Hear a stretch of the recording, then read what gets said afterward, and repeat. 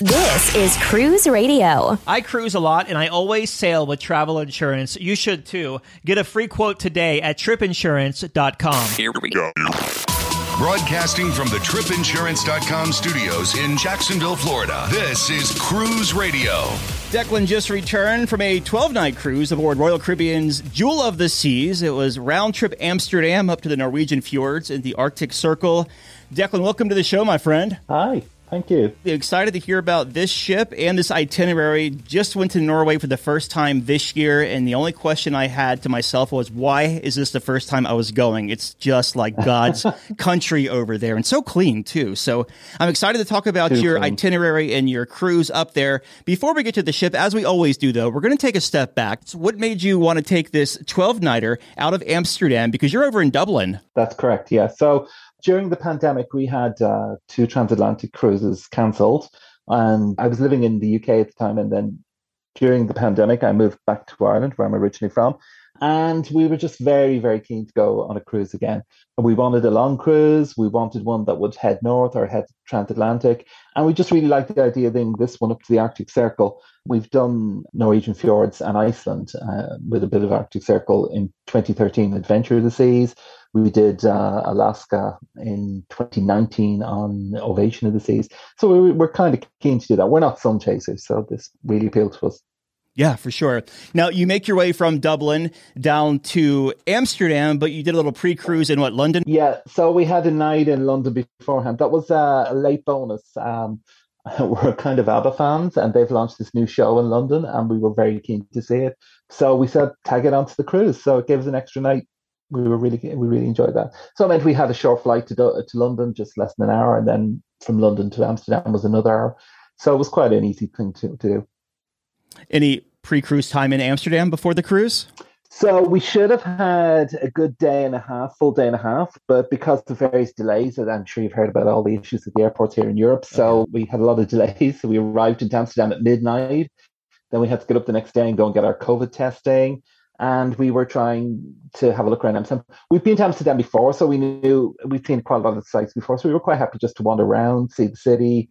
It was beautiful weather, so we did that, had a couple of beers, and went back to our hotel. We treated ourselves to a nice hotel, so it was we wanted to enjoy the room a bit more there, so that was quite nice too. Was in Norway in early June. I was flying back, and of course, just a total hot mess at the airport. Like, we pull up, and there's just people everywhere outside the terminal in queue and everything. I'm like, oh my gosh, we are totally going to miss our flight. But turns out that was only it wasn't international, it was only within the EU. So we had a totally different terminal to go to. Yeah. So we lucked out. Like, we had no one in line, and those poor people were standing out there in like the sun for like 3 hours, just like in line waiting to go through security and check their bags and stuff. It was crazy. Yeah, we had, it took us over 4 hours to get through the airport coming home. We flew back direct to Dublin, and we had to wait for check-in desks to open, then queue for security. It was in the airport, then back outside, then back inside. Oh. And so by the time we got through security, we had minutes to get to the plane, but we weren't alone, and they held the plane. Yeah, wow. So you make your way to the cruise terminal in Amsterdam. Do they all embark there at the same place? Yeah, so it seems that way. I can't see another place that they embark. So they room there for 2 or 3 ships, because in the day before we'd seen one of the celebrity ships and one of the Holland America. The day we were sailing, there was just the one ship going out. And they have a really good, efficient setup there. They're clearly used to, embarking cruises there. They have a hotel attached to the port, although we didn't stay in that one. And it just seemed all pretty simple, straightforward. So yeah. And it's quite close to the city centre too. You can walk. Very good. So you make your way to the cruise terminal to embark Jewel. What was the embarkation process like? So it was very simple. We just dropped off our bags. Some guy beside a hole in the wall. That was a bit bizarre. We had to go at a particular time, so we chose 11:30. And we were corralled into one area with about 10 people. Then they moved us to another area a couple of minutes later. Again, 10 people. About 2 minutes later, we were standing up. Some guy was there with an iPad. We'd already uploaded our pre-cruise COVID vaccination records, passports, photos, etc., credit cards, etc. So the only thing we needed to show them then was the COVID test, which was negative, thankfully. And we were straight on board. Probably one of the smoothest ones I've ever done in either Europe or the States. Nice. And ballpark estimate from curb to ship? Oh gosh, 15 minutes. Oh, wow. Okay. I know we were in the Schooner Bar before 12. Nice. We All right. 11:30. Yeah. What were your impressions this time around when you walked on board? So when we walked on board, it felt like coming home. She has that whole kind of early 21st century Royal Caribbean feel about her, the look, the colouring, the decor, the artwork. So it's just like walking onto any the Royal Caribbean ships from early in the century. And she's just, like I say, she just feels like coming home. What kind of stateroom did you have, and how was it throughout your voyage? So we had a balcony stateroom, deck 7. We like cabins fairly near to the lifts and the stairs. Just, we don't like traipsing down corridors. It was a lovely cabin, part obstructed view, definitely showing its age. That's the only thing I would say. She's clearly had a bit of a refit sometime in the last 14 years. You know, there's a new TV, new drapes. The furniture was not in great condition, neither was a bathroom, but it was all spotlessly clean and everything worked, so I can't complain too much. So let's talk about dining on this 12-night sailing, and we'll start at the top at the Windjammer. How was the food in there? And I know that cruise lines have been dealing with staffing issues. Was that a problem at any of the dining venues on board? I wouldn't say it was a problem, but it was noticeable at some of the dining venues, particularly the specialty dining restaurants. But in the Windjammer, you know, there seemed to be whatever staff we needed. It was self-serve. You know, they had a very nice girl most of the time. I don't know how she spent so many hours up there as you walked in, making sure that you were using the hand gel. They don't have washing stations there, but there are bathrooms nearby that they send you to if you really want to use them, which we did. And then we would still use the hand gel as we walked in. She has the various stations around with all the different types of food. It was very good. We don't use the Windjammer a lot. I have to be honest, we went, I think, once for breakfast, once or twice for lunch, and once for dinner. But the food we had was very good, very tasty, very well presented. Couldn't complain at all. This might be a stupid question, so please forgive me in advance. But like the Windjammer buffet, because it's sailing over in Northern Europe, is it more of an international fare or is it North American food? So in my view, this one I thought was, I always think on Royal Caribbean, the food is very American, but it was an American view of international fare. So there was some like Thai food, there was some Asian food, there was, you know, some Italian food. But again, it was an American view of these things.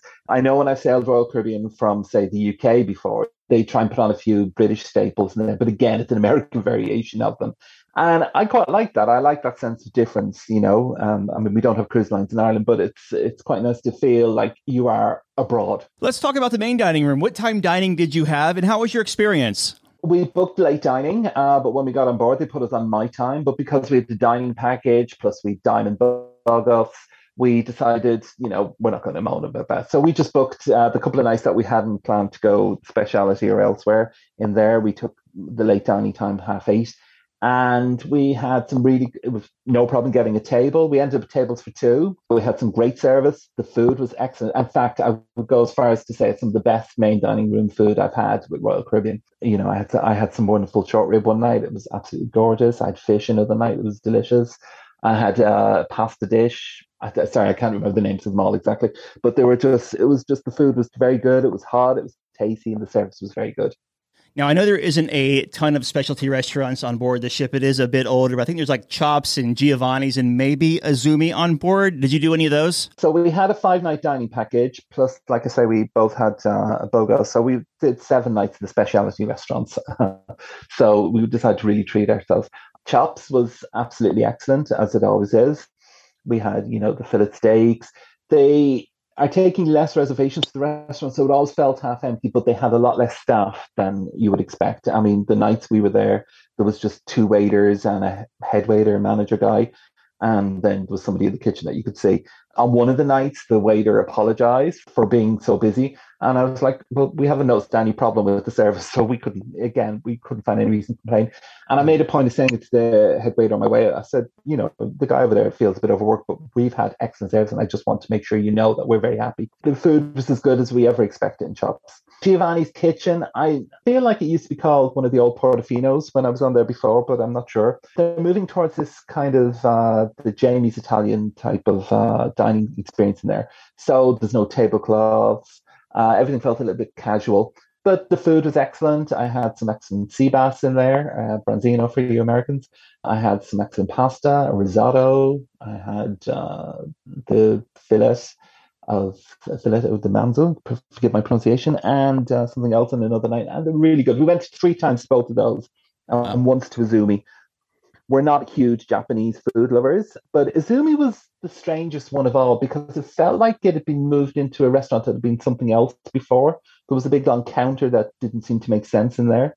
But again, the service was excellent, the food was brilliant, and we had some really crazy cocktails in there. They were Japanese inspired, so we enjoyed those. How about the pizzeria on this one? So the pizzeria is in the solarium, which is the indoor pool area. And it also has a little counter not selling, but serving sandwiches and cakes, a bit like Promenade Cafe on some of the larger ships. I have to be honest, I wasn't crazy about it, but maybe that more tempered by the space itself, which had a lot of wear and tear in it. We also on deck, I won't say deck 5, they had Cafe Latitudes, which is the pay for cafe, although we got free coffee there because the coffee machine wasn't working in the Diamond Lounge. And again, they had sandwiches and cakes and things like that. They were, the traditional staples on Royal Caribbean. Excellent in each case. We only used them a couple of times, but the food was good. It was tasty. It was exactly what we expected. I just picked up, you said the coffee machine wasn't working in the Diamond Lounge. So if you're, a Diamond Club or Diamond Loyalty member, you have access to like a special lounge or something? So once you hit Diamond level on Royal Caribbean's Crown and Anchor Society, you get access to their Diamond Lounge on ships that have it, which is most. So this is a little space where they have a cocktail hour in the evening, and during the day they have like a coffee machine. It's usually served yourself, where you can get like lattes, macchiatos, Americanos, whatever you want. We don't often use it. We're quite happy with black coffee, so we would have just taken like a free coffee. They did Coffee Promenade, but we had to go all the way to Windjammer every time we wanted that. But because that wasn't working, they had a sign up saying just show your Diamond card down at Cafe Latitudes and you get free coffee there, which was quite good because it meant we got fresh made Americanos and things like that. So we were very happy with that. The Diamond membership also entitles you to some free drinks on your cards every day. This used to be just for a couple of hours in the evening, but now it's 24 hours a day and it resets every day. I like how you said you had to walk all the way to the Windjammer, which is like, what, 293 meters or whatever it is to 300? Oh, yeah. But when you're on vacation, you don't right. travel anymore. No, I gotcha. Let's talk about the entertainment on this 12-night cruise. What'd you think? So on this cruise, actually, it was really good. They had an excellent cruise director, Clodagh, who incidentally is also from Ireland, and she was known as Hello Chloe. She was great at him. She was very engaging. It was clear her team wanted to work with her. It was a great experience when she was around. And she hosted the Love and Marriage game, which they replayed endlessly on the TV in the cabin. In the theatre, they had, a couple of, these cabaret acts that they bring in, comedy jugglers, singers, musicians. It was really good. They had a production show, I think, on the last night, maybe the second last night. That was excellent. The performance by the onboard performance was absolutely excellent. The only criticism I would have is this ship has a cinema, which is fantastic. But on one of the nights, the main entertainment in the theatre was also another movie. And I just that's a bit lazy, You have a cinema, you don't need to. But otherwise, the entertainment was great. They had fantastic musicians in the atrium, and they had a pianist in the schooner bar who was great because you could hear that music in Chops and Giovanni's. And then they had entertainment at the Safari Lounge, which is a big lounge at the back of the ship. So there was something going on all the time, something for everybody, I would say. Although one could say not walking to the Windjammer is lazy too. Yes. Well, I won't pretend I'm not lazy, but No, I'm just messing. Yeah. Yeah, no, that's fine. We've all been there. Let's talk about your days at sea. Any idea what the capacity was on this cruise? I was looking back to see if I could find the exact number because I did have it written down, but I can't find it. Just over 1,700 passengers on a ship that normally holds about just over 2,400. So about 75% capacity. A quite surprising fact was over 700 of them were from the States, which was quite a large proportion for a cruise that's sailing purely in Europe. It never felt crowded, but then the ship never did when I sailed on it before. There's plenty of room. You could get deck chairs if you needed them. You could find room inside. There was never lines for anything. There's probably a bit of an older passenger base as well because of the long travel, and also was still during term time for a lot of European countries with schools. You didn't have a lot of people racing around all day long. And then because there was a lot to see off the ship, because we had the midnight sun, you never knew when it was day or night anyway, so it didn't make any difference. Curious, because this was an Arctic Circle and the Norwegian fjords. So on the sea days, were people actually laying out by the pool, or was it more of a solarium kind of sea day? The solarium was very busy because I guess for some people it was a bit cool. For us, it was, I wear shorts all year round. That's just who I am. For us, it was quite warm. I even got sunburnt on the last couple of days when we headed back south.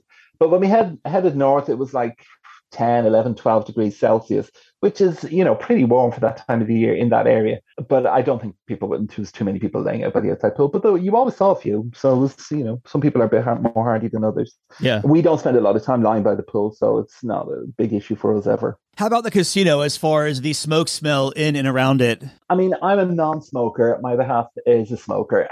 You could smoke in the casino as long as you're playing games. And I know on some of the larger ships, they have one side that's smoking, one side non-smoking. I couldn't tell that. I walked through the casino many times and it never bothered me at all. You could smell it a bit, I suppose, but they did a great job of keeping that air conditioning well turned up. So you could, there was no smoke to be seen. There was, you could tell the carpets were well shampooed, because you could smell that kind of carpet shampoo smell that I can only describe. So I couldn't complain about that. They did have an outdoor smoking area on the promenade deck, which I thought they'd done away with on most of the ships. That area tended to be a bit more smoky, I feel, than the casino was. And then they did another smoking area up by the pool deck, but it was right in the corner, so I can't tell you exactly what that was like. Well, let's talk about your ports of call during this 12-night cruise. What was your first port of call, and what'd you think? So the first one was on day 3. We went to a town called Molde. There was tours up. The main tour highlight that everybody went about was the Atlantic Road, but we just decided, we'll walk around the town. They gave us a map and they said, you can walk up here, there's a lovely viewpoint. It turned out it was that road. A very vertical climb up a mountain. Should have been a leisurely stroll actually left us in agony for days. Mm-hmm. But it was good fun. The views were stunning. We over 200 mountains to stare at across this fjord. And it was like nothing you've ever seen. It was absolutely beautiful. Then the next day we entered the Arctic Circle. So the sun stayed up then till, that was on, I want to say Tuesday, Wednesday. And the sun stayed up till the following Monday. Day 5, we arrived in Tromsø, which we just went on a walk around the town. We found a nice aquarium. We liked the aquarium, so we went in there. It was kind of cool. They had a glass tunnel that you could walk through, and there was seals swimming above it and various fish. Then day 6, we arrived in Honningsvåg, which was the most northerly stop for us. And we had an excursion booked there that we booked privately before we went away. A similar excursion offered by the cruise line is so expensive. And this, tour company offered us guarantees to get us back to the ship. So we're quite happy with that. We could have saved even more money if we just waited and booked it when we got off the ship, but hey ho. But that took us up to the North Cape, which is the most northerly point of Europe. We had some stunning views across the Arctic Circle. And the highlight is to have your photograph taken under this monument thing they have there. And we did that. It was really good. We were really happy we did that. And we got to see like a Sami village along the way, with Sami being the native Norwegian people. It's a really interesting excursion. It would make me revisit my refusal to do excursions in the future. Then we had another sea day. Then we went to Ålesund. A friend of ours had been on a cruise a couple of weeks earlier. He said, go and see this aquarium in Ålesund. You can see a bit of a theme there. So we walked 6 kilometers out to us. We like walking, so we're happy with that. And this was really cool. It was an open air aquarium with seals and otters and various other native fish life. It was really worth going to. That's all we did there. Then the next day we went to Flam. Flam, you dock in this really, narrow fjord, and the mountains just jut up either side of the ship, which is stunning. This is a holiday village full of like little cabins and an outlet mall, and there's a railway. So the highlight there for everybody to do is this railway that takes you up to the mountain, and you see loads of sights and things like that. We didn't do that. Again, we took a hike up a mountain and see a waterfall. And, my legs got another good workout that day, which was good fun. Then we had, on day 10, we had an unexpected stop. A couple of weeks before the cruise, they added an extra stop to the cruise. So we lost the sea day, but we gained Haugesund, I want to say it's called, which was a really interesting town. I guess that they're trying to promote it. So, because I see it on a lot of itineraries now for cruises. And you can go there. It's the home of Marilyn Monroe's father. So they have a lovely statue to Marilyn Monroe there. And then we did a walk around that town, out to the coastal walk. We saw the statue of Harald the Fairhair, an old king of Norway's, and then out to the monument for Norwegian unification, which was quite interesting. And then just a stroll through the town. Then on day 11, we went to Kristiansand, a very pretty, very wealthy town. And we went out to the fishery there, which was quite cool. They've converted this old fishery into kind of a nice leisure area full of restaurants. There is still a fishery there, but It's a lot more pleasant now to be in, and it's beside the military park. So we had lots of walking around there, around the marina. It was good fun. You had to take a bus to that one because they couldn't dock in the city. There was already an Oceania ship, I think it was, there that day. So we had to take a little bus in. It's the only time we had to do that. And then that was pretty much it. We had a sea day, and then we were right back in Amsterdam.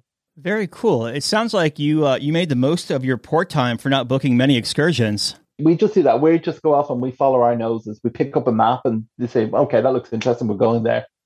That's what I was going to ask you, like, do you do a lot of research on these ports going in, or is it kind of you step off the ship and kind of play it by ear? If it's a port I've heard of or somebody has told me to do something there, I will research that in depth. But generally, by the time a cruise is coming around, I'm just like, I'm just happy to be on the ship.